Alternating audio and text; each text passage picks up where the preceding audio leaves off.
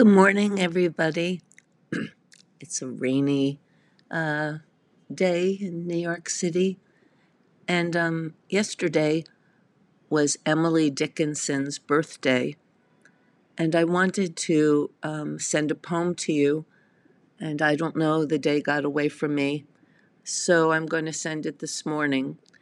The link is below, and it's from a reading that I did of I Was Once a Child, a lovely poem by Emily, very beautiful, mysterious, yet totally relatable poem.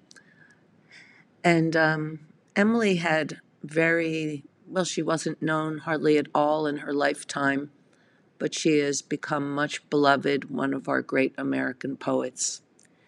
And so it's below. I read it for a project called From the Universe in Verse that was put together by Brain Pickings.